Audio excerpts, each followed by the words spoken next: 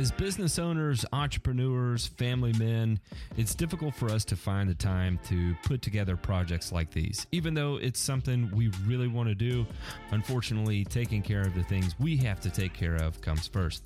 However, because of viewer support for people like you, we're able to continue doing this. Please consider joining our Patreon and supporting the Burn and Return podcast.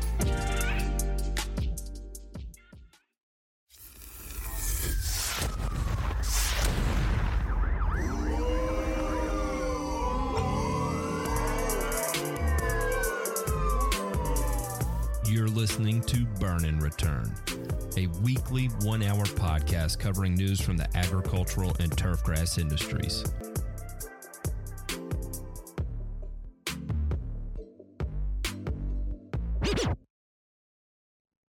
When you hear the DJ scratch, you know what that means. That means it's time for another episode of Burn and Return. My name is Matt. Sometimes I go by the Grass Factor Martin. Alongside me, we have Mr. Ryan DeMay, Mr. Ray Ito. We are three turf grass guys from kind of different facets of the industry. Ray is a lawn care guy. Ryan is Ray is a very, very high-end residential lawn care guy. Ryan is a sports turf and lawn care consultant, and I am in the manufacturing space. And we come together on Sundays and Thursdays to talk to the world. Well, we record this on a Sunday, but it doesn't go live until Wednesday. But we come together to talk to the world about the various pieces of news we find out there in the ethos that have a direct impact or could potentially have a direct impact on the turfgrass industry, or at least the green industry as a whole here at home. And so a lot of times you'll find us talking about things that occur overseas. A lot of times you'll find us talking about things that are happening here in the States. And a lot of times, you know, we have a good time. How about that? We are known as, and I'm gonna put this out there, that we are assholes, but we are not scumbags. And so you know, we're not afraid to step into a big giant pile of doo-doo and kick it quite like a dog would, because why not? Gentlemen, Ray, Ryan, go ahead, Brian. What did we say? Well, I was how are me? You were asking how I was. I'm going to take umbrage with that statement. I don't think we're assholes. I think there's an old saying that goes, you know, an asshole doesn't know any better, but a prick knows exactly what he is doing at all times. And we are pricks. I think we're they're with the smile. No. Wait. Let me put a smile on my face. I'm smiling. For those of you that are listening to this and not watching, I'm smiling. Matt, I'd like to take it a step further, though, and I would like to say that we are very palatable pricks. If there's anything that we are talking about on air that you find unpalatable, I promise, the last thing I'm concerned about is whether or not you hit the pause button, or if you have an Android, you hit the button on the left that brings up various windows and you swipe up on your podcast app and turn it off. I promise it's not going to hurt my feelings. But if you are enjoying it and you crank the volume up to max and really bury your ears in your headphones to make sure you capture every word, I'm very appreciative of that as well too. I don't want to pretend like I hate everyone. I just hate everyone. Wait, did I? I think I said that wrong. That's my fault. Oh my goodness. Ray, what's going on tonight? What's going on tonight? Let's see. It is Sunday. So this is a good question. I'm at a toss-up or crossroads, okay? Meatloaf? What? Let's see. Beef and cheese burritos, or a pizza. A gigantic I'm gonna pizza. vote for burritos. Okay. I'll vote for burritos too. It sounds pretty good. Yeah, because like good, doesn't it? because like usually how I do them is a home rolled tortilla, Jeez. plenty of ground beef, and lots of pepper jack cheese. Ray's got it figured out. With a thick smear of salsa right down the middle. Damn right. Ladies, he's single, and you can be assured he has no fungus on his fingers at any time. Trust me. No, there is no fungus on the fingers. Speaking of fungus on the fingers, we definitely have fungus out in the news that needs to be fungicided away. And so let's talk about this week's headlines.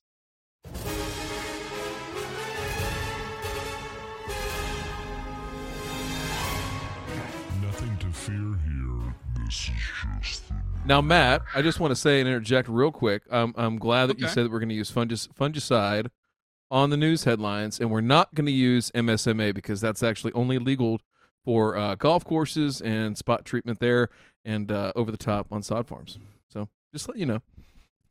I appreciate that, because if you didn't clear that up for me, I may have to throw a chest elbow, if you know what I mean. By the way, I have a link to my new parenting guide in the link in the description below if you would like to learn more about that. So we have been talking about Sri Lanka for quite a while, and we're not quite done with it yet, because now we're going to watch how the fallout occurs. But before we get into Sri Lanka, I want to talk about something specific that's happening in a somewhat quasi neighboring country. And this whole thing kind of popped into my headspace because in lieu of arguing in the comments on Facebook videos, I went to where the rest of the world argues, and that is Twitter. And I like to type in, things like words like pesticides or fertilizer into the search bar on Twitter and just take a look at what pops up. And what popped up specifically is there is a second new nano urea plant that has been built in India. And what they are planning is by 2025 to have 8 nano urea plants and stop importing urea completely. Now, I don't know if this is coming purely from the government, but what is fascinating is we'll take a look at this article here from the Tribune. It says, scientists advise use of liquid nano urea to increase yield and reduce pollution. Farmers skeptical. And we don't have to go through it, because I think that headline perfectly summarizes there is that, in the midst of everything that's kind of going on in Sri Lanka right now, I would say, stepping too far outside of the line, like completely eliminating all urea availability for nano urea, because it's more effective, it's eco-friendly, it's cheaper, all that fun stuff. But what's fascinating here is that the IFFCO, and I'm sure nobody listening to this knows what the hell that is, but that is the Indian Farmers Fertilizer Cooperative, owns the majority of the patents related to nano urea in India. And so I made the comment that a lot of the nano fertilizer research that I have personally done is coming out of India. That is for sure. In fact, even nano fertilizer research taking place in the United States, it seems to be predominantly Indian PhDs that are undergoing this. So, I think a lot of that is just the overwhelming amount of focus that's being placed on this in India right now. And let me tell you, I'm not saying this to slight at all. Fascinating research, and that's why I've been reading about it. And Ryan, you and I obviously have had conversations off air about it, and it's something that's interesting nonetheless. And for those of you that are wondering what nano fertilizer is effectively what you're doing is stabilizing a suspension versus a solution of nanoparticles. So we'll say like less than 100 nanometers, and the idea is that if they're that small, pretty much without restriction, they can pass into the foliage of the plant, right? Now, because it's so small that some of the things that may make foliar uptake a bit more difficult, less difficult. Right? It's just tiny small. So I made the comment that I said, it's a hot take to say that that nano urea will absolve all urea dependence, and I'm here to watch, learn, and armchair quarterback the shit out of this. So I bring that up to say, and I want to ask you gentlemen, this is given the there's kind of a couple pieces here that I want to put together. We understand nitrogen use efficiency. We also understand nitrogen demand. And the idea here that because we can reduce particle size, that all of a sudden we are circumventing what we understand as far as nitrogen use and nitrogen demand from the plant, right? We know the plant per amount of harvest that's going to take place is going to require a certain amount of nitrogen to hit that that yield level, right? And we also understand the efficiency of urea pretty well. I mean, it's something that has been demonstrated over and over and over and over. But now, apparently, because we're using nano urea, we're able to circumvent everything we've learned about nutrient demand from the crop and nitrogen efficiency. Okay, now I'm going to parlay that. We've got brand new technology that's rewriting what we understand. We have a country that has a farmers cooperative that has completely taken over from a patent, so ownership perspective of this particular technology. The idea is that they're going to force urea out of availability in favor of their in-country developed, so that they're less reliant upon foreign imports of urea, which is predominantly how they bring in urea. So 13.7 million tons of urea is what they're forecasted to use by 2023. And taking into account what happened in Sri Lanka, boys, I saw this, started putting this together, and I was like, oh my God, we may have a potential Sri Lanka part 2. Absolutely. So I wanted to get your take on it, because to me, this is holy shit frightening to have the kind of aggression here to say that by 2025, we will absolve all urea use in favor of nano urea. Am I being a little conspiratorial here, or is this what's going on? I want to know what y'all's take is. Okay, no, Matt, you are not out of your mind, because other thing about India that I'm very aware of is the massive amount of bullshit, bad science that comes out of India. I'm aware of that. And that's why I'm asking your opinion. No, and so nano urea in and of itself, now urea is already a small, low molecular weight molecule that is highly soluble in water. I'm not understanding how that can be made smaller and more available via foliar uptake, for example, versus pure urea applied foliarly in water. I'm not understanding that. A nano urea particle is 30 nanometers, Ray. 30 nanometers. Okay. And there's no need for a particle of urea to be broken down to that, because urea diffuses or dissolves in water completely. There's no need for it. Conversely, though, if you tell me you are going to atomize urea and then suspend those particles in an oil base, then we have something, but then that then defeats the purpose of having urea, because the key feature of urea is that it readily diffuses into water and it goes wherever water goes, right? So I think India is engaging in reinventing the wheel, and that reinvention of the wheel is something that's going to come to bite them. And by the way, ever since, number one, they couldn't keep their carbaryl plant from releasing MIC, and since they seem to be unable to keep their oryzolin plant from detonating, I don't trust them, okay? Because did you know that there's like an ongoing problem with the availability of surflan? I'm not familiar with it.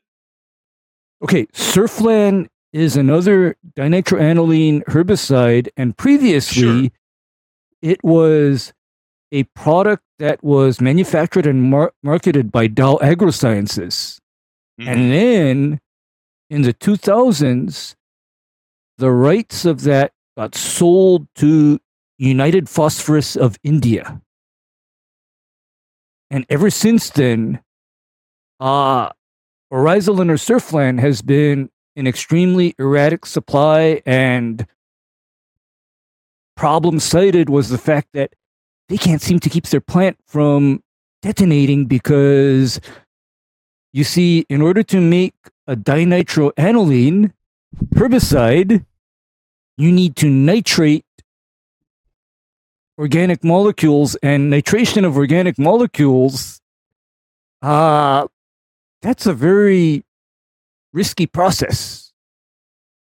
So I get it, and that's from a manufacturing perspective, and that sounds like and all of those, you're talking about a lot of intermediate chemicals that are used to synthesize all this. But Ryan, I want to ask you, like some of the things I've read specifically would be like nano zinc on seed coatings, and seeing actually a lot of positive data on that conducted here in the United States. But I'm curious, your take on this, the totality of the situation. Is this for the good or the bad? Because I can kind of see both sides of the aisle here pretty easily on this one. Yeah, I mean, I think it's maybe an idea ahead of its time, right? In terms of, as we saw with Sri Lanka, I don't know that it's the same thing there. It seems maybe a little less confrontational than it was there. But the idea that we can deploy this at scale, right, and especially in a country like India that has, I don't know, it's in what, probably the top 5 or 6 agricultural production nations, I'm going to say, something like that. So that's a little bit of a stretch, it seems like. The nano fertilizer technology stuff, there's a lot of good research out there that's done on extremely small scales, extremely short time horizons, and when it comes to crop production, there's some very limited data on corn and some other crops. There's one a while back about pomegranates and stuff like that. Like, it's just been sort of all over the place, right? And I think it's almost like, any type of R&D into a product, especially in the ag space, right, is you hunt and peck until you find something that works, and then you exploit the shit out of it, right? And this seems like we're skipping the step of find out exactly what works and how it works. I mean, a lot of these papers will tell you that we don't yet understand, right, the mode of action within the plant. Like, how does this actually changing nutrient uptake and nutrient use efficiency within the plant. We've seen some really good results, like you were saying, Matt, with the zinc. Nickel, nano nickel is another one. And please, for the love of God, I'm not endorsing that you go out and buy nickel fertilizers to help your plants. But nickel is a key component in several key enzymes that convert urea over to an ammonium ion. And without it, you don't have that conversion, and simply your plants are going to die. So we have seldom seen a nickel deficiency in turf grass, right? I think what this is saying is that, hey, rather than taking it up from the soil and the plant using it in its, let's just say, natural physiological processes, we're kind of short-circuiting that a little bit and hot wiring it to a degree inside the plant, right? So that we can maximize the uptake and the use efficiency on, something like a urea application, a nano-fertilized urea. To do that at scale across a country the size of India, well, good fucking luck. No, that's going to take a lot. For now. Yep. For now. And then the other, now I can see, and I'm going to be a very reasonable person in that I'm also seeing the benefits of efficient application technology as well. Because the old standard for application, especially in low technology countries, has been to soil load at very high rates. I get that. And I'm not in favor of that practice. However, I'm also realistic in thinking that maybe, just maybe, some of those applications could be replaced by higher efficiency liquid and foliar applications, because that's what I advocate for in turf grass. Rather than throwing it down and hoping for the best, I'm always in favor of extremely targeted, predictable, and scalable applications where I apply X amount of nitrogen. I know what that amount of nitrogen is going to do regarding the plant's growth. And I also have an idea as to how long that response is going to take place. And so I have nothing against a liquid type application. It's just that when somebody tells me nano urea, my scam alert, alarms go off. Because urea, there are certain nutrients that are difficult to get into the plant, and that could be due to soil pH, whatever the case may be. Nitrogen is never really one of the ones that we struggle to get. It's not. It's everything downstream of urea, right? Yeah, because you see, urea with a non-ionic surfactant is normally one of the most foliarly available nitrogen sources, and that is next to, for example, you want to know what else is very plant available as a foliar? Either calcium nitrate, ammonium nitrate, or potassium nitrate. Those are also very foliarly available. So in actual practice, if you want high nitrogen efficiency, are you familiar with UAN? Yeah, of course. Yeah, that is a very effective liquid foliar nitrogen source. And there is no trickery or proprietary technology associated with that. And it's easily produced, and it's a recognized commodity, right, Matt? That's traded internationally on the fertilizer market, and growers know what it is. Agronomists know what it is. And it is just a proven product. You see, my concern is here we go with India trying to reinvent the wheel, and I hope this doesn't come back to burn them. Exactly. And I think that's my main concern here, is that I don't want to see another Sri Lanka situation take place, especially in a country the size of India. And like Demay says, the velocity of adapting adopting these types of practices is oftentimes what ends up causing problems, right? And setting a kind of milestone like 2025 to completely absolve all urea. And again, I'm sure it's out there, and I just haven't found it yet, how they are able to quantify exactly the nitrogen use efficiency of a nano urea versus a traditional urea may look. And in a lot of the literature I've read, it's a stretch, right? Like, for instance, one of the things, and I'll tell you, I got sucked into this too, was the efficiency of urea could be as low as 20%. Well, the key word there is that could be.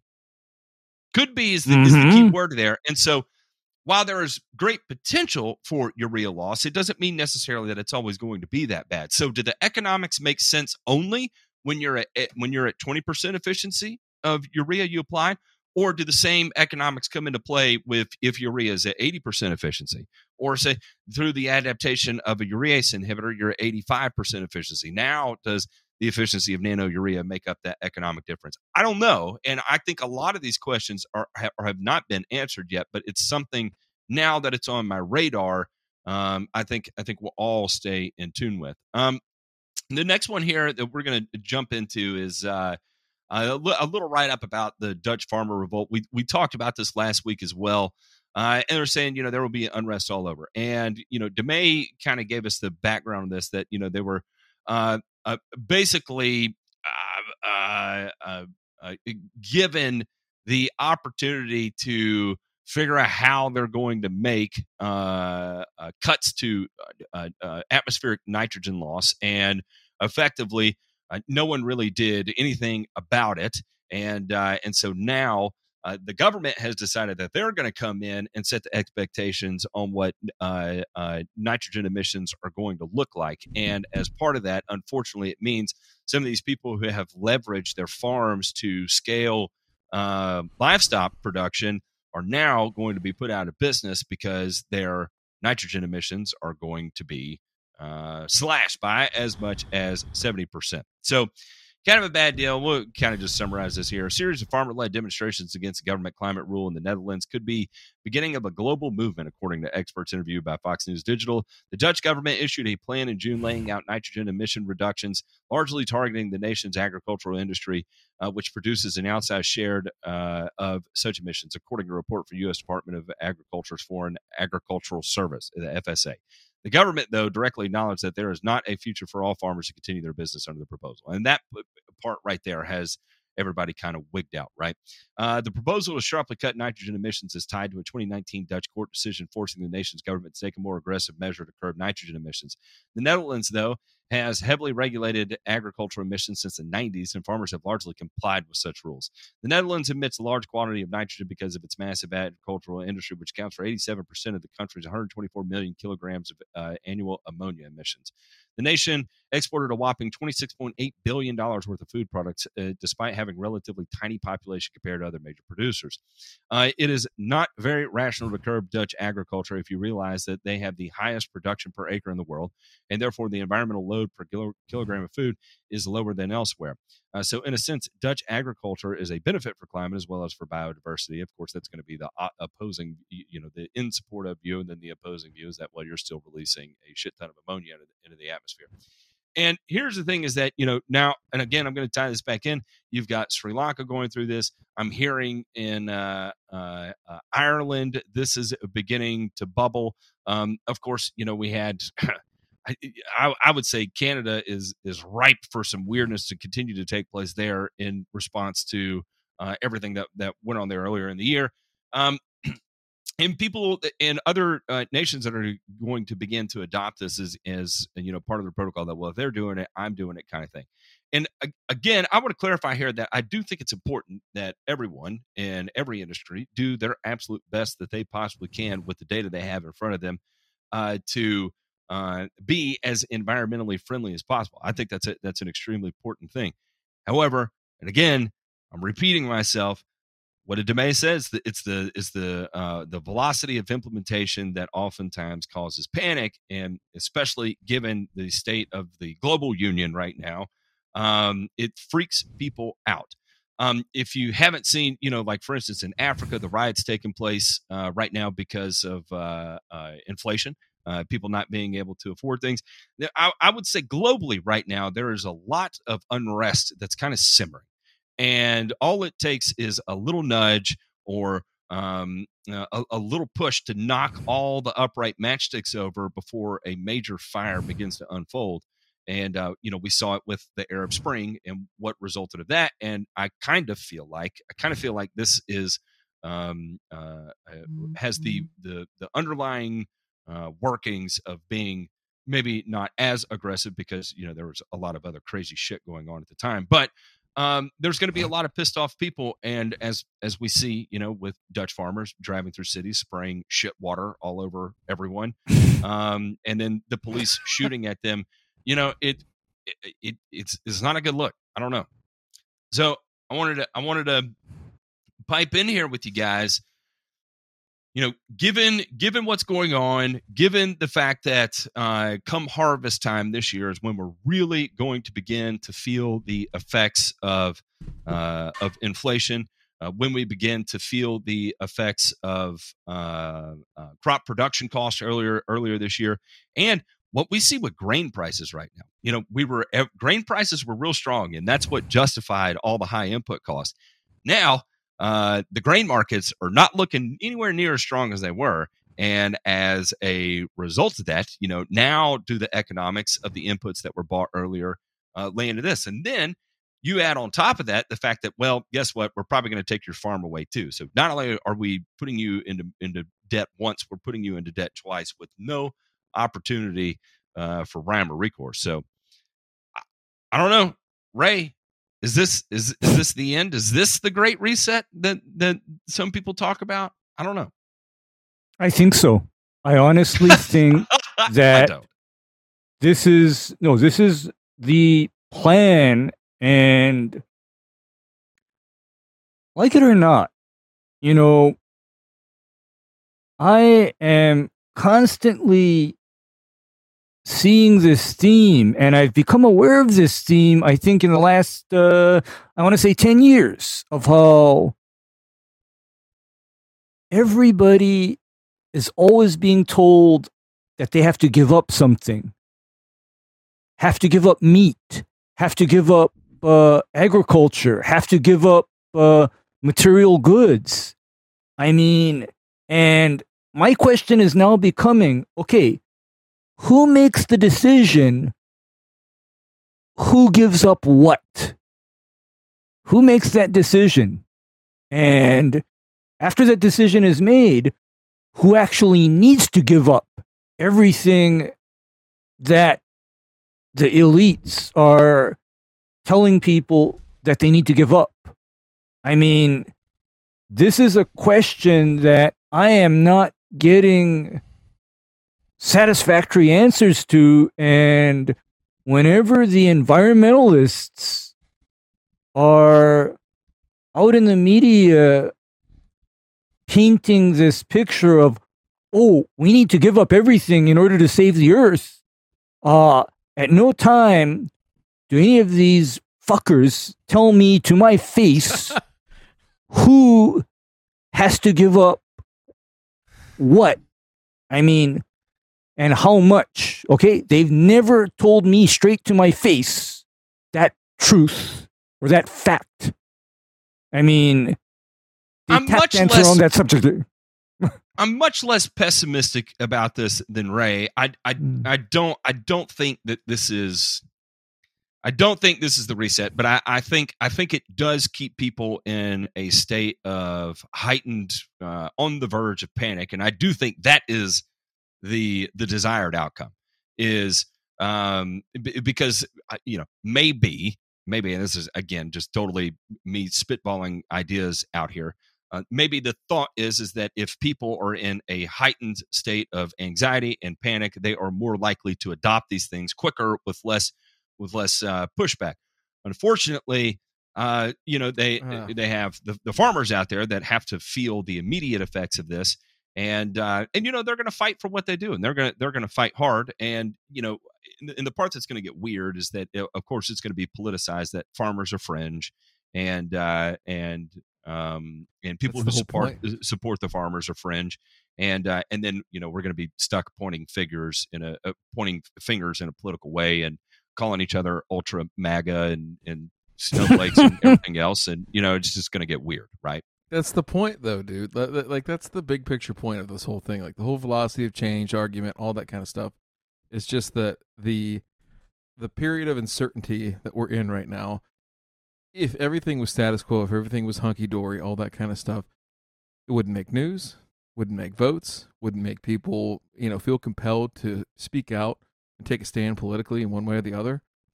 So what do you do, right? Whether it's manufactured, it's real, or somewhere in between, it's implied, right? It's perceived, and here we are. So anything that they can do to do that, that's what will continue to happen. And by they, I mean everybody. Scripted is how I often refer to that, and I have no other better word to describe what I would call the state of affairs right now other than scripted. It's a complete and total joke, in my opinion. This week, we are brought to you by our patrons. And listen, patrons, for first, I want to thank the patrons, because the patrons are actually the ones who are listening and watching right now as we record. Did you know we record this on video? You can check it out on YouTube. If you don't want to sit and watch the video, I don't blame you. I would listen to it as well. But, of course, we're on Spotify and all that fun stuff. But if you are of the means and would like to be a supporter of the show, and the way we kind of structure this is the patrons, they actually get to pick all the episode titles. In fact, I actually had the patrons choose the title of the cutout clip that we threw up this week. So all that fun stuff. Then we have some other things too. At the higher tiers, you get various access to different merch that we produce, exclusive merch, including exclusive T-shirts. I think Ray is wearing one of our exclusive patron T-shirts right now, as a matter of fact. And, see this a beautiful shirt in the death van we're riding in there, and that is a cloud of glyphosate that is behind us. And we chose Ray to drive in that scenario because he was the most sober of the group, and that's why he was piloting us around. And of course, you get access to us in a more one-on-one type of scenario, because you get access to our private Discord server. We can come hang out. We do all kinds of Zoom meetings and can ask us questions directly one-on-one and try to help you out, whether you're a lawn care operator or a homeowner or whatever the case may be. We actually do some pretty significant dives, and there's some incredibly bright people in there that are able to add a significant amount to the conversation there. So if you are of the means to check it out, it's very affordable. Check us out, patreon.com/burn and return. DeMay had to step away real quick. Otherwise, we were going to jump into our most controversial segment, Jono's Turf. So probably what we're going to do right now is we're going to jump into this week's Burns, and then we will circle back to Jono's Turf. How about them?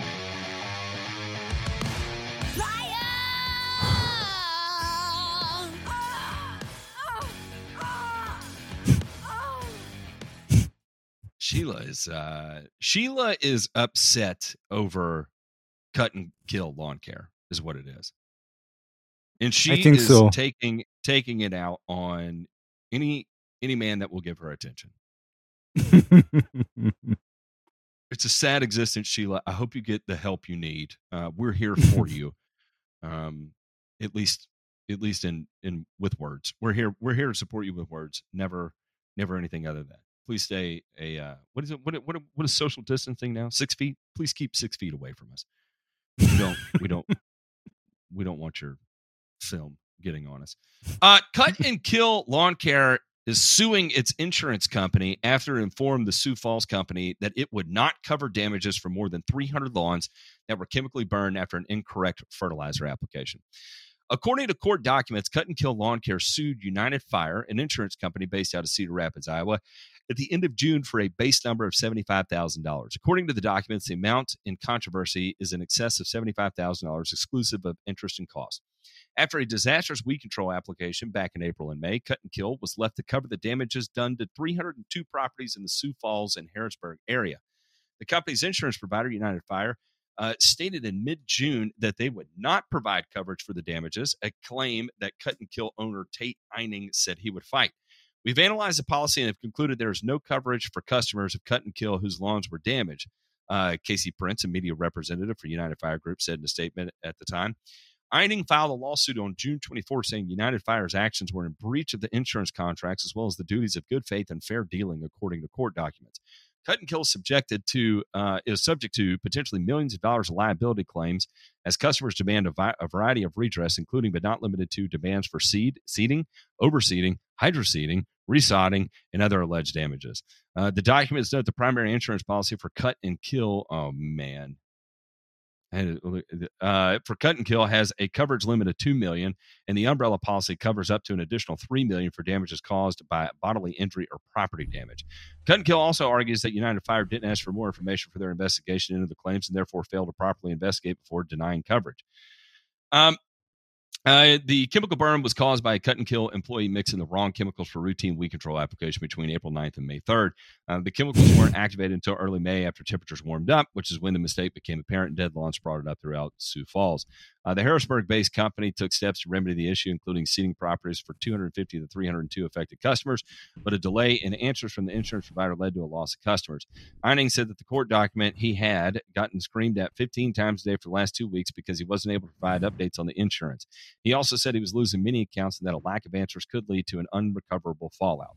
Cut and Kill eventually stopped all mowing and fertilizer services because of the way that just unfolded. So, interesting. They filed a lawsuit against it. We'll see how the hell this shakes out. To be honest, if I had to guess, this is where it's going to die in the news, because however this pans out, I think Cut and Kill has already written this off as, all right, we're going to have to CYA here, and then if we end up winning something in the lawsuit, then it works to our benefit. But they've already nixed their Furtenscourt division, and they're just riding the lightning at this point. When are we going to do a rebrand and reincorporate the businesses Kill and Cut, right? With the 3/8 hose as the noose, and you got the sprayer truck on the end of it. I got branding ideas. I'm just asking. Nobody will notice. Yeah, maybe nobody will notice because here's. You ever hear of that Kill and Cut place? I got 5 stars on Google.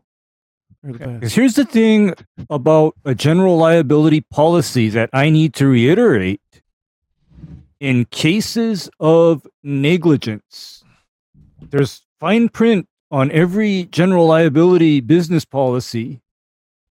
The insurance company does not have to cover damages as a result of negligence. I mean, that is printed on my policy, and I keep that in mind every time I'm about to do something. Okay. Yeah. And yeah. I mean, that's just how I take it, because I am gathering that the insurance company decided that what occurred could only have happened as a result of gross negligence. I mean, how else? I mean, because, I'm familiar with instances of negligence on the part of an employee having severe consequences for a company. I mean, let's just leave it at that. I mean, again, who knows if this is for the best that they're no longer on there. Mistakes happen, especially in commercial lawn care. I've seen it happen in places I've worked, and I've known it to happen to other people too. Go ahead. Real quick. Let's just think about this logistically and logically for a second. 302 accounts, right? Let's just say that this was one guy making that mistake. Now, I don't know enough to understand. A lot of these looks like they were in the pictures. They're all pretty close, tight routes, everything like that. How many days of work would it take to get through 302 accounts? I would guess, I would say you're going to average 22 a day. Here is the caveat to that is that I don't know what their hours per day that they can work due to freezing temperatures would be. Just because it's April. Let's just say an average day. Just say an average day. We'll say 22 lawns a day. 13 days. So you're talking about 2.5 work weeks, kind of thing. Almost 3 work weeks. That's a long time. Sure. This is here's a one-day thing, and I'm not dogging on them. I'm just saying, like, this was worse than an accident, mistake, something bad happened. Like, this was a total systemic fucking failure. Oh, it was a batch mix. It was a batch mix failure, and then the batch mix was implemented and applied. Dispensed over 300 something lawns, because, like I was mentioning last week, I got to look at what happens when somebody has a sprayer, they forgot or are unaware of what's in that sprayer, they proceed to apply it, and then what's left is a big freaking dead area in the lawn that's not supposed to be there. And I finally figured it out in that I had to tell somebody, I think this area of turf got a total kill. No other way to explain it. But then that's the kind of thing that can happen as a result of negligence. I mean, because here's the thing, Matt and Ryan, tell me now, do most glyphosate bottles, for example, look almost like or exactly like a bottle of, say, triclopyr or three-way? Yes, all right, they do. Listen, They do. This is it. I just came up with our $1 million idea right there, and it's another Ray just talking and spewing knowledge, and it just made me think of an idea. We need to get into the manufacturing space, and we need to get to a container manufacturer. And what I need to know from you guys is, for all non-selective herbicides, that's all we'll sell, and we will sell them in some originally shaped containers. Like it could be like the Eiffel Tower shaped container, or a phallic container, and that way you will always know. Oh, hey, I need to pour 4 ounces per gallon of this Roundup out of this penis shaped container into the tank, and I won't forget. I'm just saying, I think it's a good idea because you'll never miss, right? Okay, because by the way, you know why I'm thinking about this. But don't grab it like that. Because you know what I'm thinking about this is because back when I was much younger, I still remember what the bottle of Ortho Paraquat CL looked like. Mm-hmm. And the reason why I remember it is because the bottle cap for that was this big red cap with a skull and crossbone across that cap, and you had to squeeze that cap from 2 sides in order to be able to twist that cap off that bottle. But then right as you were grabbing it, there was like a big skull and crossbones looking at you. So you knew exactly what the hell you were about to dispense. I still think they filled an unlabeled container. Like that is, I think they were bulk filling out of a drum or a tote. They filled an unlabeled container and then was mixing. Say they filled 4 2.5s or whatever, and went out and was using that. The only thing I'm going to say, just for consciousness, is if I have a penis-shaped container in my hand, I'm still probably going to spill some on the floor, and I'm always going to hear my mom and my wife back, "Don't get any on the floor." And it's just good practice. It's good measure. So I think I'll be more aware at that point. So I listen, Penis Pesticides LLC coming to a store near you in 2023. I can't wait. Check the URL. Moreau Planning Board to vote Monday on Saratoga Biochar Solutions proposal. Oh yes, this is phallic devices with glyphosate or biochar. We have talked about this before, and this is up in New York somewhere. What is it, Moreau County, I guess. And so there is a biochar company that wants to come in and set up a biochar plant where they pyrolyze the sewage sludge, aka biosolids that are coming from a wastewater treatment facility, and the members of the surrounding communities express concern that their pyrolysis temperatures are not going to be high enough to deal with PFAS in the wastewater sewage sludge. And they are saying, yes, we do get there. And they're saying, no, you don't get there. And the community is saying, well, we're looking at the EPA report on how to degrade PFAS, and it doesn't look like you're getting there. And they're like, no, trust us, we're getting there, kind of sort of thing. Well, ultimately, what's being hinged upon here is whether or not they could proceed is this vote here with the planning board, right?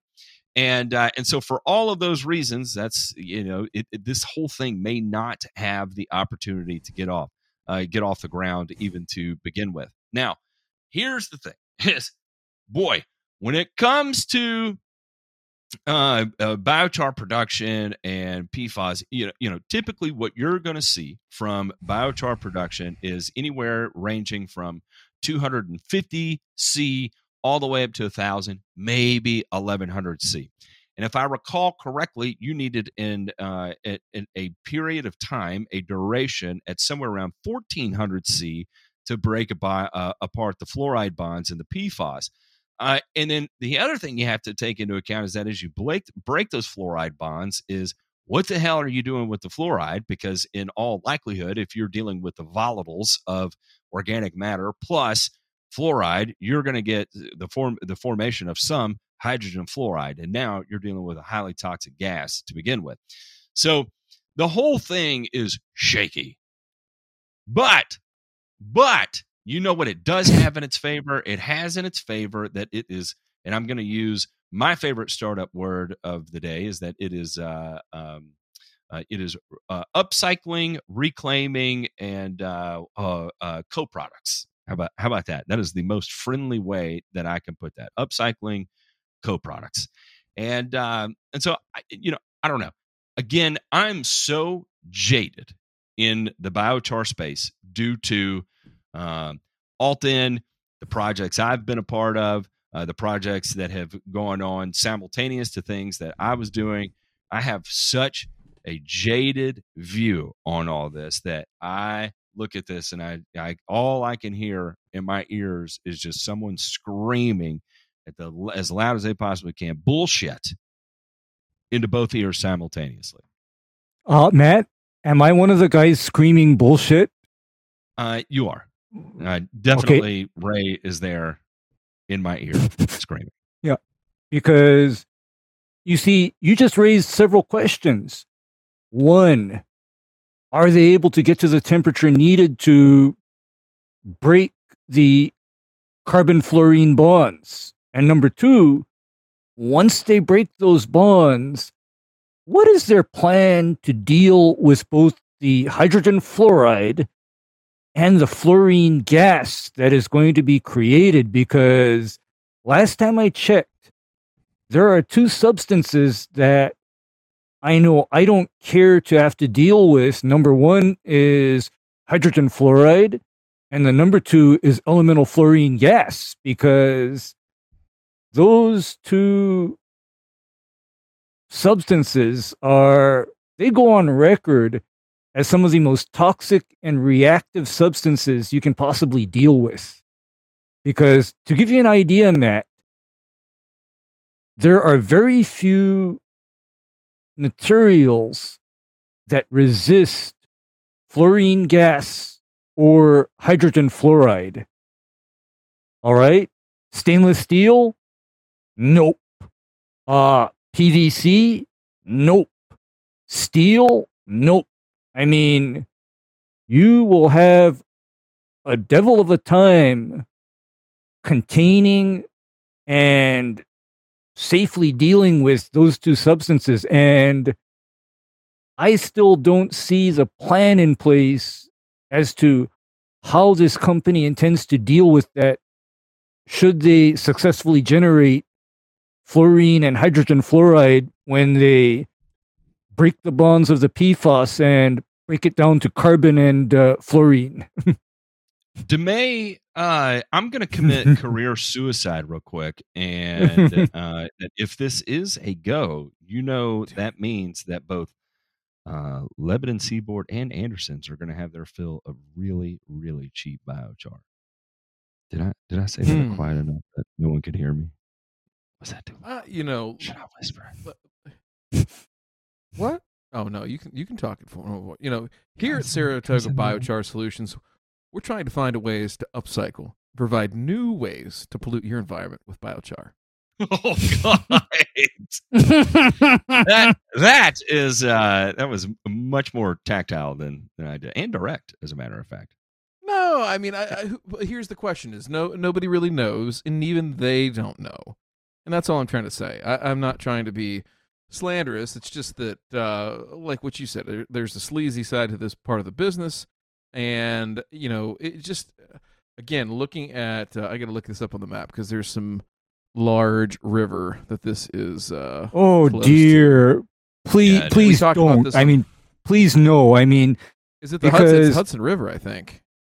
For goodness' sake, because it's literally right next to the Hudson River. No, because hasn't the Hudson River been through enough? Because in New York City. No, because previously the Hudson River was pumped full of PCBs by GE previously. Mm-hmm. Okay? Mm-hmm. And so now he's doing really well. Are we now, by the way? Yeah. Are we going to then say we're going to subject this river to possible fluorides and maybe even unreacted PFAS? Wow. I mean, it's because, I'm under the idea that there are certain materials that they're garbage, they're trash, and as such, we should not be upcycling it. We shouldn't be playing with it. We should simply be safely disposing of it in a way that substance never sees light of day again. I hope so. Go ahead, man. All I was going to say is this: it said that they, conducted a review with the Department of Environmental Quality there in New York, which I'm sure is very stringent. But I also wonder too if the rules, regulations, and laws have caught up with everything that could potentially go wrong here. And so maybe by the letter of the law, hey, things are all this is all good, fine and dandy, all wonderful. But we know that there are some advances in manufacturing and pollution technology that haven't quite gotten picked up yet by rules and regulations. So I'll be interested to see if this is the lesson or the rule. And I truly do hope, and you can check them out, SaratogaBiochar.com. They have a frequently asked questions, fact versus fiction, right on the front of their website right there. And I hope they do have the new technology that will pioneer this and bring green back to wastewater treatment facilities. And that would be honestly one of the best things to happen to the biochar industry, and I am 100% in favor of it. But I'm a very, very, very jaded human being.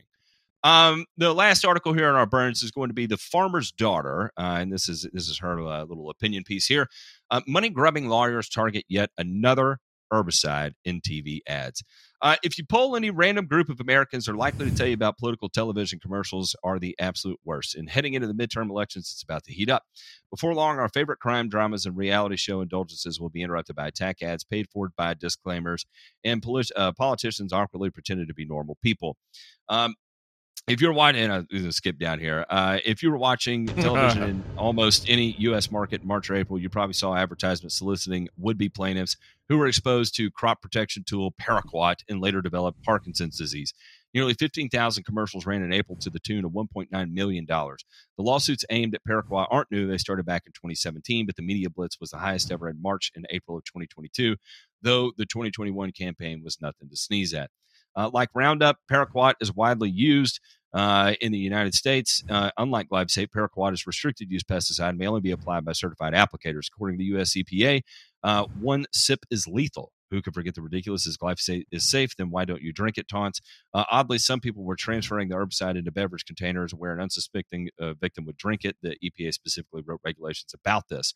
But for the general public, Paraquat poses no real risk. The EPA's 2019 Human Health Assessment found it found no dietary risk or of concern associated with Paraquat when it's used according to label instructions.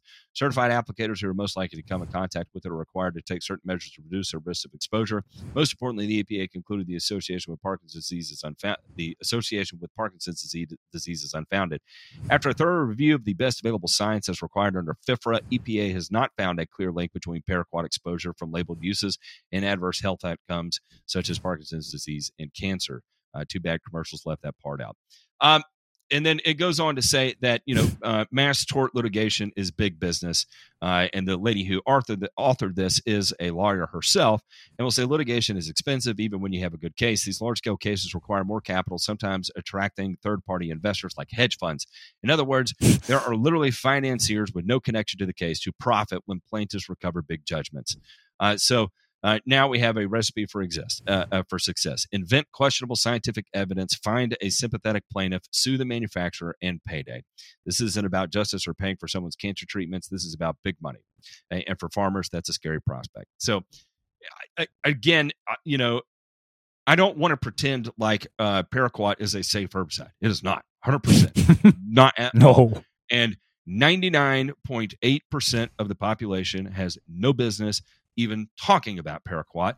I would say that we do as license holders for our respective states, and getting involved in the industry in the time where rules around and understanding around paraquat was a little bit more lax than it is today, that we are qualified to speak on this and to inform the general public that does listen to this to say, stay the fuck away from paraquat at all costs. Now, again, parlaying this back into what's going on in this particular instance, in reality, what we're seeing is riding the coattails of the glyphosate craze. Glyphosate is the big boogeyman in the room right now, and if you've got one that is scary as shit, you might as well attach on every chemical that you possibly can to keep the fear heightened, to make sure everyone is in a constant state of turmoil. And second, question whether or not that the tragedy they experienced was caused by somehow, some way, some sort of exposure to a chemical they may or may not actually have had exposure to.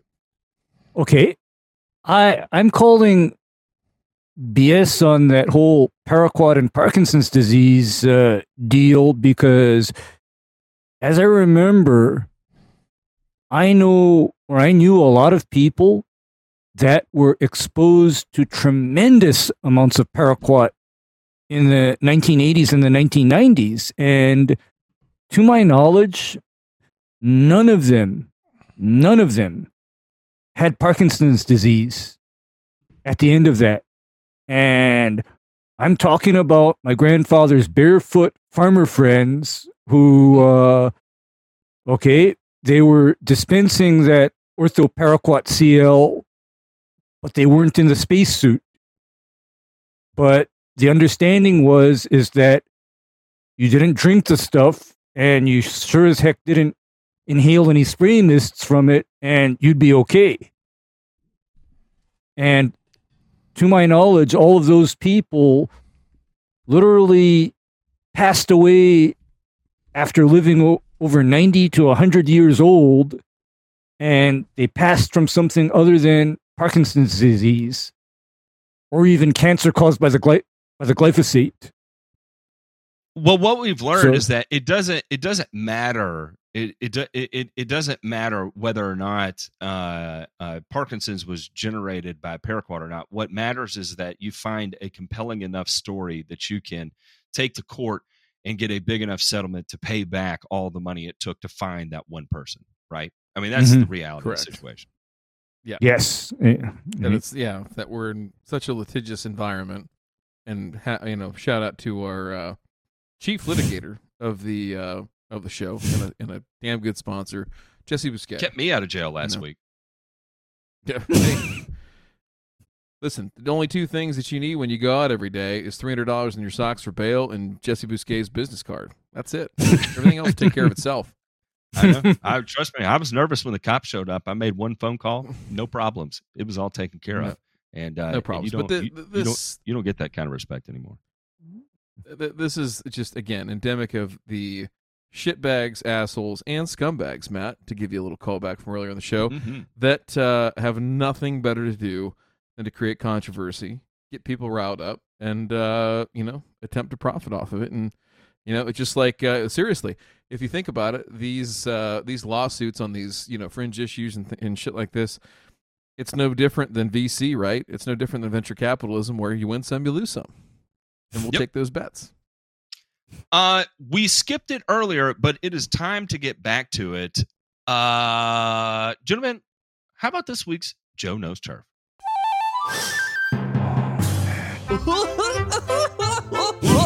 Joe Knows Turf.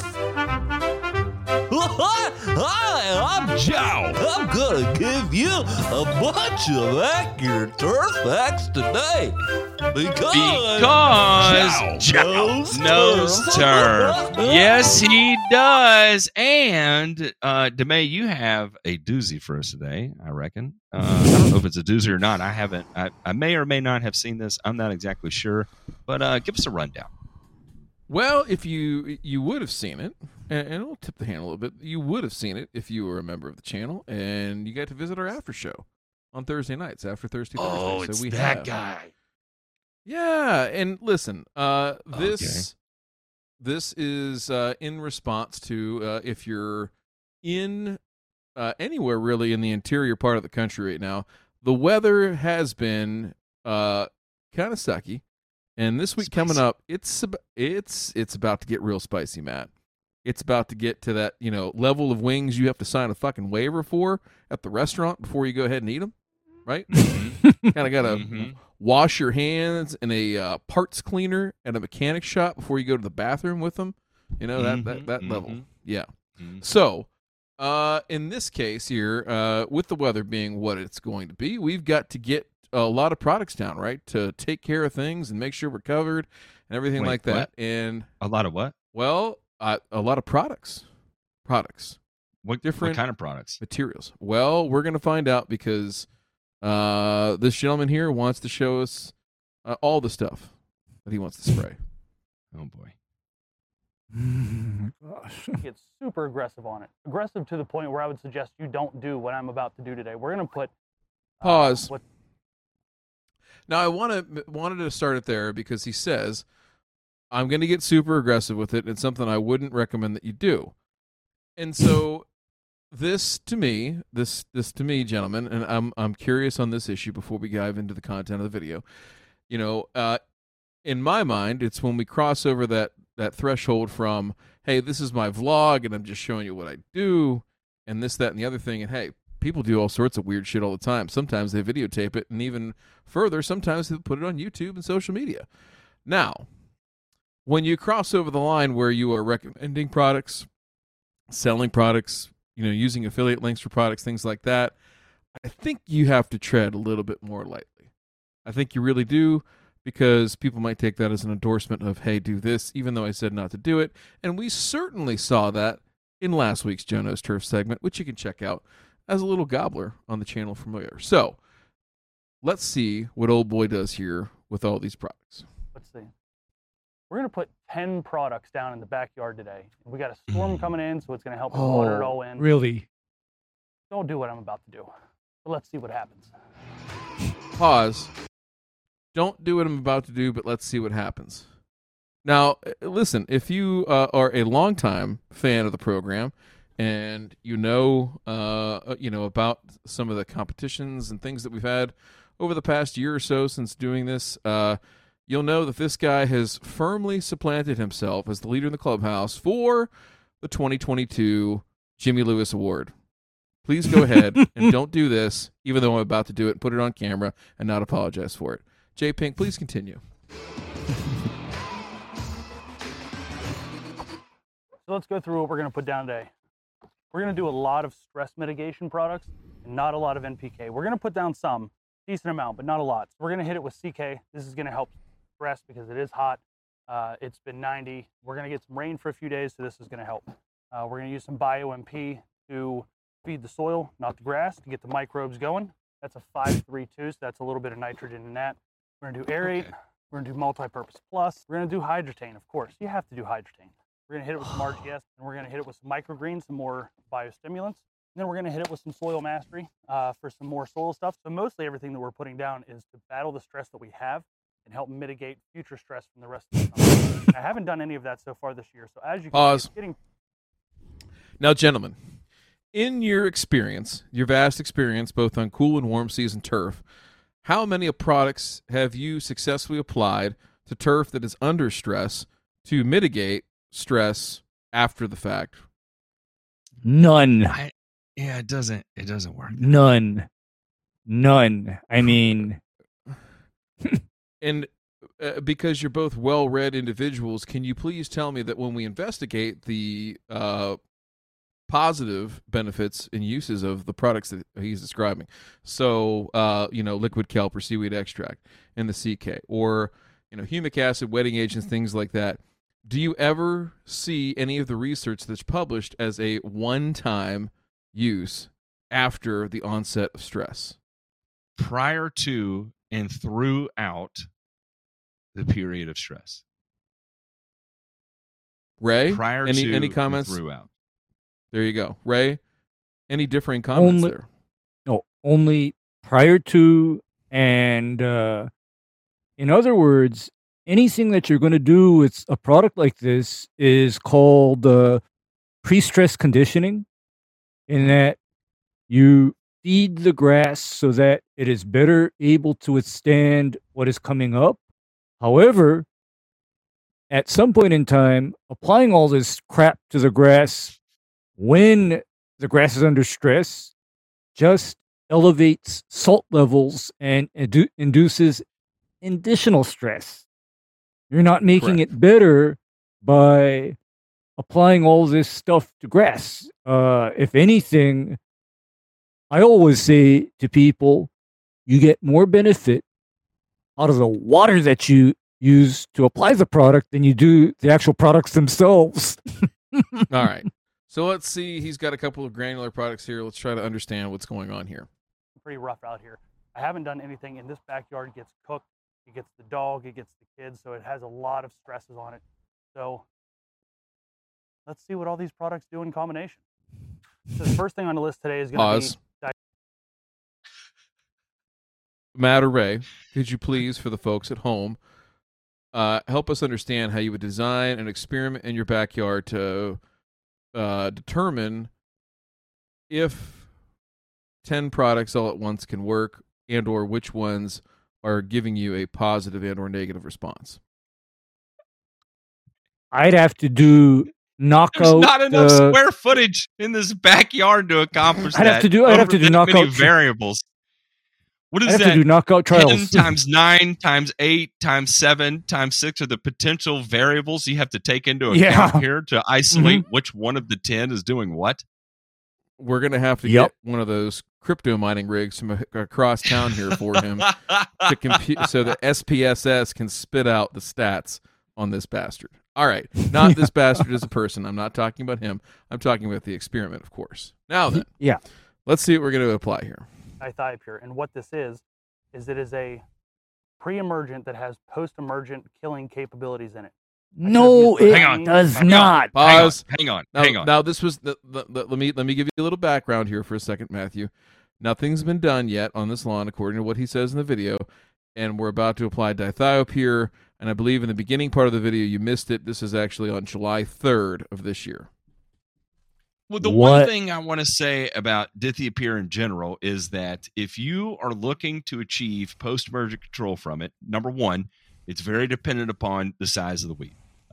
July 3rd, depending upon where you are in the country, you're probably beyond that size of the weed that you're looking for, the 1 to 2 tiller stage of crabgrass. Number two, granular dithiopure does not offer that 1 to 2 tiller level of control that you're looking for. What you have to do is apply it as a liquid with a surfactant according to the label. So this already from the get-go, unfortunately, is not going to give him what he's looking for. I understand his thought process on it, and I appreciate him for putting forth a thought into this, and it's just, however, there were some pretty significant steps that were jumped across to determine that this product is a good idea for what he's looking to accomplish. I wanted to go purely pre-emergent, but I do have some weeds in the backyard, so I wanted to do pre and post. So first up is this. We're going to apply this at 4 pounds per thousand, and I'm just over 5,000 square feet, so I'm going to go 20.5 pounds of this. I do like this song. Oh, I don't like to see that either. I mean, why is he fingering the dithiopure granules with his bare hands? Drip Eliante, pulling up, feeling like Harry Belafonte. Look at my racks, feel like Serena went from the back. Swing, pull like Jim, waves on swim, and a rock Timbs with the tech. Butterfly doors on the Tesla. So we are quickly running out of time before the storm gets here. So I'm going to skip the humic. We're going to go straight to the liquids. And if I have time to come back for the humic, I will. But I want to get the rest of this stuff down. First thing I got to do is switch out these tips, because the tip that I had on it was more of a foliar application. But we're not doing any more foliar applications. Everything we're doing is into the soil today. So we're going to change over to our air induction T-jet tips. The first thing we're going to spray, Aerate, RGS, and CK. And these are going to be our 3 biggest stress relief and stress prevention liquids. Is CK, and with this rain coming, a soil? No. Perfect a soil? No. We're going to use the maximum rate of 6 ounces a 1,000. Now, CK is super. All right, so go ahead and skip over real quick, J Pink, if you would, to let's see here, about 4:18. We'll finish this up here real quick. Come on.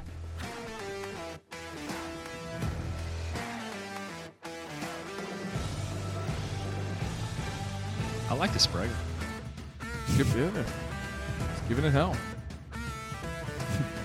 Nice and steady. Now the rain comes. Now here we go. We're mixing up. All right, this storm is coming, and it's not happy. So we got to move this along. 6 ounces of product into 1 to 2 gallons for every square feet. 35 ounces. I'm glad he's reading. All right, now pause real quick. He is. Now listen. The moral of this story here, again, folks, is that you will not spray your way out of anything in this business, particularly in the middle of summer. Maybe a little bit of weed control, maybe some insect control. Disease control is only going to stop what's already started.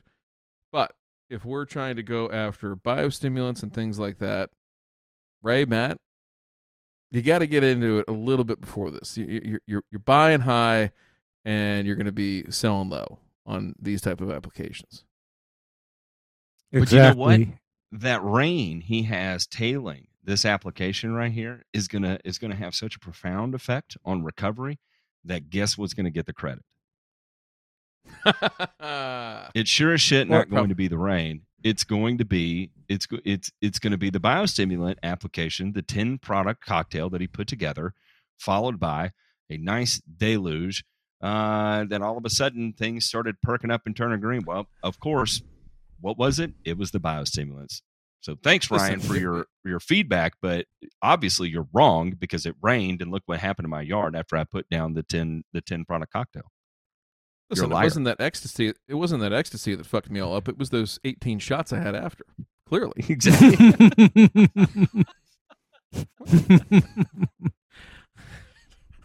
All right. So listen, that's our Joe Knows Turk segment for tonight. If you have a video that you want to send in and just have us take a look at, listen, we're not trying to get personal. We're not trying to get mean.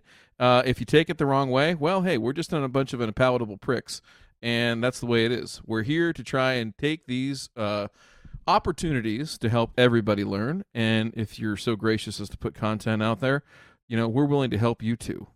We'll be your coach, right? Yeah, there's no doubt Coach about Martin. it. Coach Martin, we will Coach Ray. We'll have anyone on the show, and there's no doubt about it. If you would like to be considered for that, email us mail at thegrassfactor.tv. Mail at thegrassfactor.tv. We'll feature your video. We'll feature you, and but. Yeah, it'll be a great time. We have a good time. You can check out our Thirsty Thursday episodes where we do this. And, of course, you can go back to our other Burn and Return episodes where we analyze other Joe Knows segments. Gentlemen, let's check out this week's returns. La, la, la, la, la, la, la. La, la, la, la, la, la, la. La, la, la, la, la, la, la. La, la, la, la, la, la. I'm back. I put this as return, but let me tell you, this is a burn because I identify with this Florida man. Oh, man. A Florida man's battle with officials over his unkempt grass was lost on another front after a federal judge ruled in favor of a city that fined him nearly $30,000 for failing to mow the lawn. James Ficken of Dunedin has fought off thousands of dollars of fines after city officials started issuing daily penalties in May 2018 as a result of his high grass. Him and his attorneys in the Institute for Justice had previously argued in court that the fines were excessive, but the city of Dunedin countered Ficken's overgrown grass could draw snakes, rats, or other vermin. So anyway, they're going to enforce this. And here's the thing. Listen, this guy has just been reading the news about No Mo May and was playing his part back in 2018 by pioneering the whole No Mo May thing, and it stretched into a couple years. There's going to be a historical marker placed there. Here's where. What's the guy's name again? What's his name? We got a name on this guy? Ficken. Jack Ficken. James Ficken. Here lies the spot where James Ficken, the laziest motherfucker in lawn care, pioneered the premise of No Mo May. And while he tried to stretch it out for damn near half a decade, he thought, well, at least if we can get 1 month in, that'll be good enough. So, hey, we should do a GoFundMe, and we should get a brass plaque installed right by this guy's house. You just won't be able to see it because the grass is 8 feet tall. Yeah, I mean, they foreclosed on the guy's house. To me, that is excessive. That's crazy. That's pretty crazy. It is, the whole thing is nuts, and I think this is government overreach in and of itself, and what people should be protected from, which is insane. But I'm sure James is a little Fruit Loopy. I mean, he is Florida man after all, and I don't know. It's a bad deal. Sorry, James. I'm the kind of guy that hates to mow grass too, so I identify with you. That's for sure. And then our second one we're going to look at here is OSU. I'm sorry, DeMay, not Ohio State University. Although I'm sure Ohio State University would have done a hell of a lot better than at least the actual phenomenal work out of Oregon State University. Go Beavers! College of Engineering has harnessed the power of artificial intelligence to help protect bees from pesticides. Corey Simon, assistant professor of chemical engineering, and Zhao Li Fern, associate professor of computer science, led the project, which involved training a machine learning model to predict whether any proposed new herbicide, fungicide, or insecticide would be toxic to honeybees based on the compound's molecular structure. The findings, featured on the Journal of Chemical Physics in a special issue, Chemical Design by Artificial Intelligence, are important because many fruit, nut, vegetable, and seed crops rely on bee pollination. Without bees to transfer the pollen needed for reproduction, almost 100 commercial crops in the United States would vanish. Bees' global economic impact is annually estimated to exceed $100 billion. Anyway, so the model represents pesticide molecules by the set of random walks on their molecular graphs. A random walk is a mathematical concept that describes any meandering path, such as on the complicated chemical structure of a pesticide, where each step along the path is decided by chance as if by coin toss. Imagine, Yang explains, that you're out for an aimless stroll along a pesticide's chemical structure, making your way from atom to atom and via the bonds that hold the compound together. You travel in random directions, but keep track of your route. The sequence of atoms and bonds that you visit, then you go out onto a different molecule, comparing the series of twists and turns to what you've done before. The algorithm declares two molecules similar if they share many walks of the same sequence of atoms and bonds. Our model serves as a surrogate for a bee toxicity experiment, can be used to quickly screen proposed pesticide molecules for their toxicity. I thought that was pretty fascinating, interesting, and a perfect example of science and technology coming together to offer a model for pesticide developers to hopefully help speed up chemical technology development. Modeling. That is, how shall I say it? Modeling to date, from what I've seen of it, is a very imperfect thing, and there's been instances where computer modeling has gotten things wrong and with grievous results. And on the other hand, I've also seen modeling be easily subject to bias,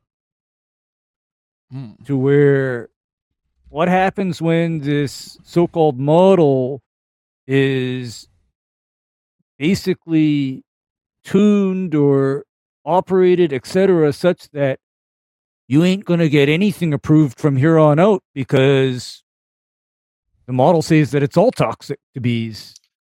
Well, the beautiful thing is that it's it's not necessarily the gateway between pesticide technology development and not, because of course you still have to conduct trials to co-sign or not co-sign the bullshit that comes out of the inventor's mouth.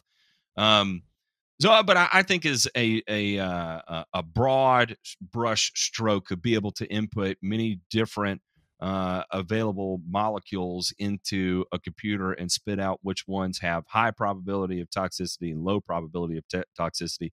It may at least give a starting point on working on new pesticide technologies. I'm trying to play the optimist here. What about you today?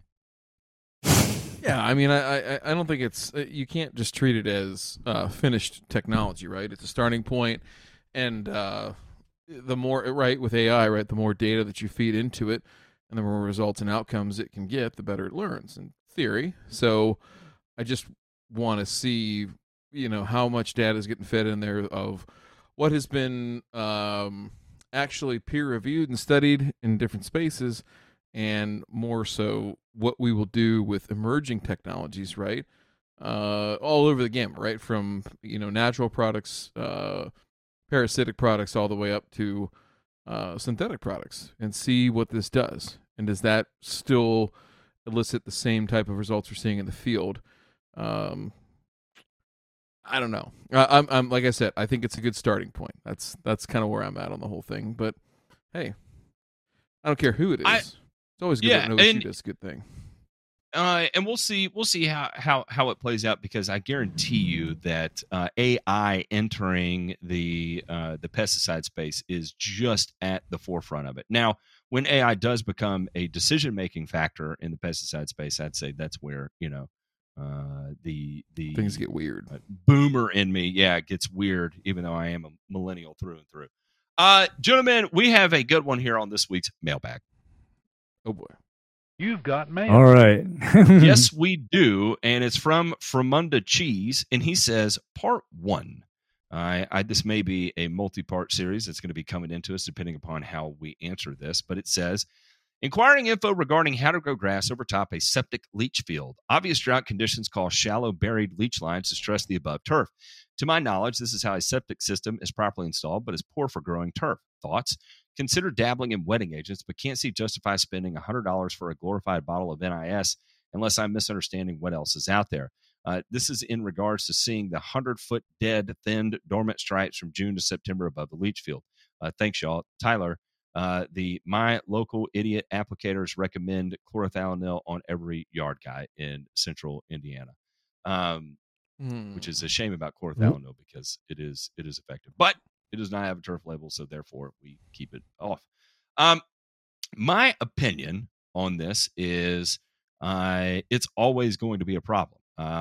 There's applying a wetting agent and trying to leach. All right, first let's talk about what happens from septic leach fields. Is that you're going to get a lot of various gases that are going to be seeping through it. Also, a fair amount of sodium accumulation is going to occur. But you're also going to get a lot of nitrogen accumulation that occurs, a lot of pee, a lot of doo-doo. And so there's not really much you can do. Attempting to leach the leachate, you're leaching the leachate beyond the root system of the grass above is probably not going to happen. I just don't see you being able to do that. And even using some of the most effective drying down soil penetrants like TerraFirm AD by Mitchell, which literally you can dry down the grass so much that you cause hydrophobicity because it's that effective as a penetrant. I don't think you're going to escape this type of scenario because it's in a constant state of free flow. So in my opinion is I would be planting a higher nitrogen tolerant grass type, and I would have a Bermuda lawn. What y'all's take? Jeez. In central Indiana. Mm-hmm. Yep. Yes. Go ahead, Ray. Yes. Go ahead, Ray. Southern Indiana. Yes. Freaking hot. Central Indiana. That's the same thing. It's the same damn difference. You know what? You're in Central Ohio and you're growing Bermuda grass. Mm-hmm. Yes, Ryan. You're growing Bermuda grass. Well. Yeah, you're doing it damned but he well, ain't Ryan. you, is he? Yeah. However, He's to hire this you. would be a case for cold tolerant, winter hardy Bermudas.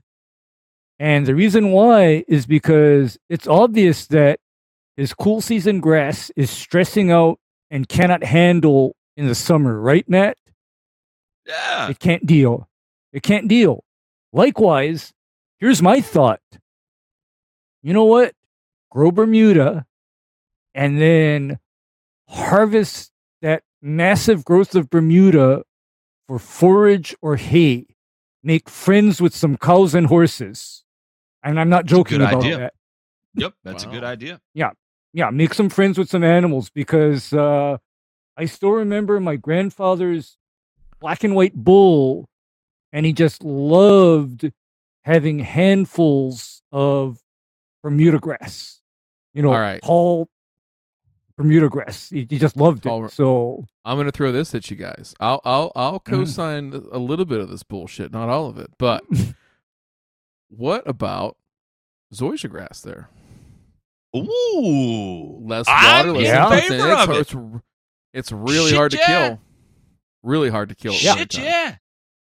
You know what? And that would be the thing where have that. However, make sure that it's contained. Can you? No, animals hate zoysia. Animals hate zoysia. Yeah. They don't like it. I like the idea of feeding it to the animals. I want a cow. Let's be honest here. When Ray said that, like it hit a bell with me. I want a cow. My neighbors, if across you're like the street mowing your lawn, I don't see you raising livestock. Like, I just don't. There's a personal relationship with the things that are actually primarily doing the mowing, and that is the cow. And trust me, I would much rather be friends with cows than human beings. And across the street from me, I've got, I don't know, there's probably 300 head of cattle across the street. And, I drive by in the morning. You know what I do? I roll to a complete stop. I roll down the window and I fucking moo at them like a normal human being, right? And I pretend when they make noises back to me that it's a sign of friendship and mutual respect that we have for one another. So I like the idea of Bermuda grass going here and allowing the cows to forage the Bermuda grass. I don't know. That's my thought. And here's another one for you. If you're talking about, grazing animals, one of the best lawn mowing animals I can think of. It got me. It got me real bad. It's affecting me a week. How's this? Sheep or goats? Do you know how good? I'm on board with it. Do you know how good sheep and goats are at and tasty eating grass? I love goat curry. Well, I'm a rack of lamb guy. I am definitely a rack of lamb person. So there. I mean. But then I'm just saying that sheep and goats are capable of eating grass and cutting it pretty short because I know the difference between a cow grazing, a horse grazing, and a goat or a sheep grazing because the sheep and the goats get it down so low that I think it was done with a mower. Well, they do a good job. The original mowers for golf courses, way back in the day. They're great. Exactly. Mm-hmm. So there we go. Matt, we found out Matt is going to buy a goat or a cow and sell his lawnmower to get it. That's where we're at. All right. Thank you. I'm telling you, man. Last week got me pretty good. I will not be checking the comments on the video, so feel free to run your mouth, talk shit, or whatever in the Ginger video. I honestly do not care. I stand by everything I said 100%. Thank you everybody for tuning in this week. We will be at you on Thursday with Ear, Nose, and Turf. Our resident MD in the house is going to be joining us, and that's actually going to be really exciting because we have like a real MD. I mean, how talking to us? I almost said stupid. It's so dumb. We have a real MD. Seriously, the guy went to school for like 8 years, and he's gonna talk to us sad sacks of shit about fucking grass. I mean, it makes me feel that big. Makes me feel that big. Ray, at least we can get all our questions about androgens answered by the ear, nose, and throat specialist, because I'm sure that's something he cares a whole hell of a lot about. We are headed over to go hang out with the patrons so they can choose this week's episode. We love y'all. We'll see you on the next one.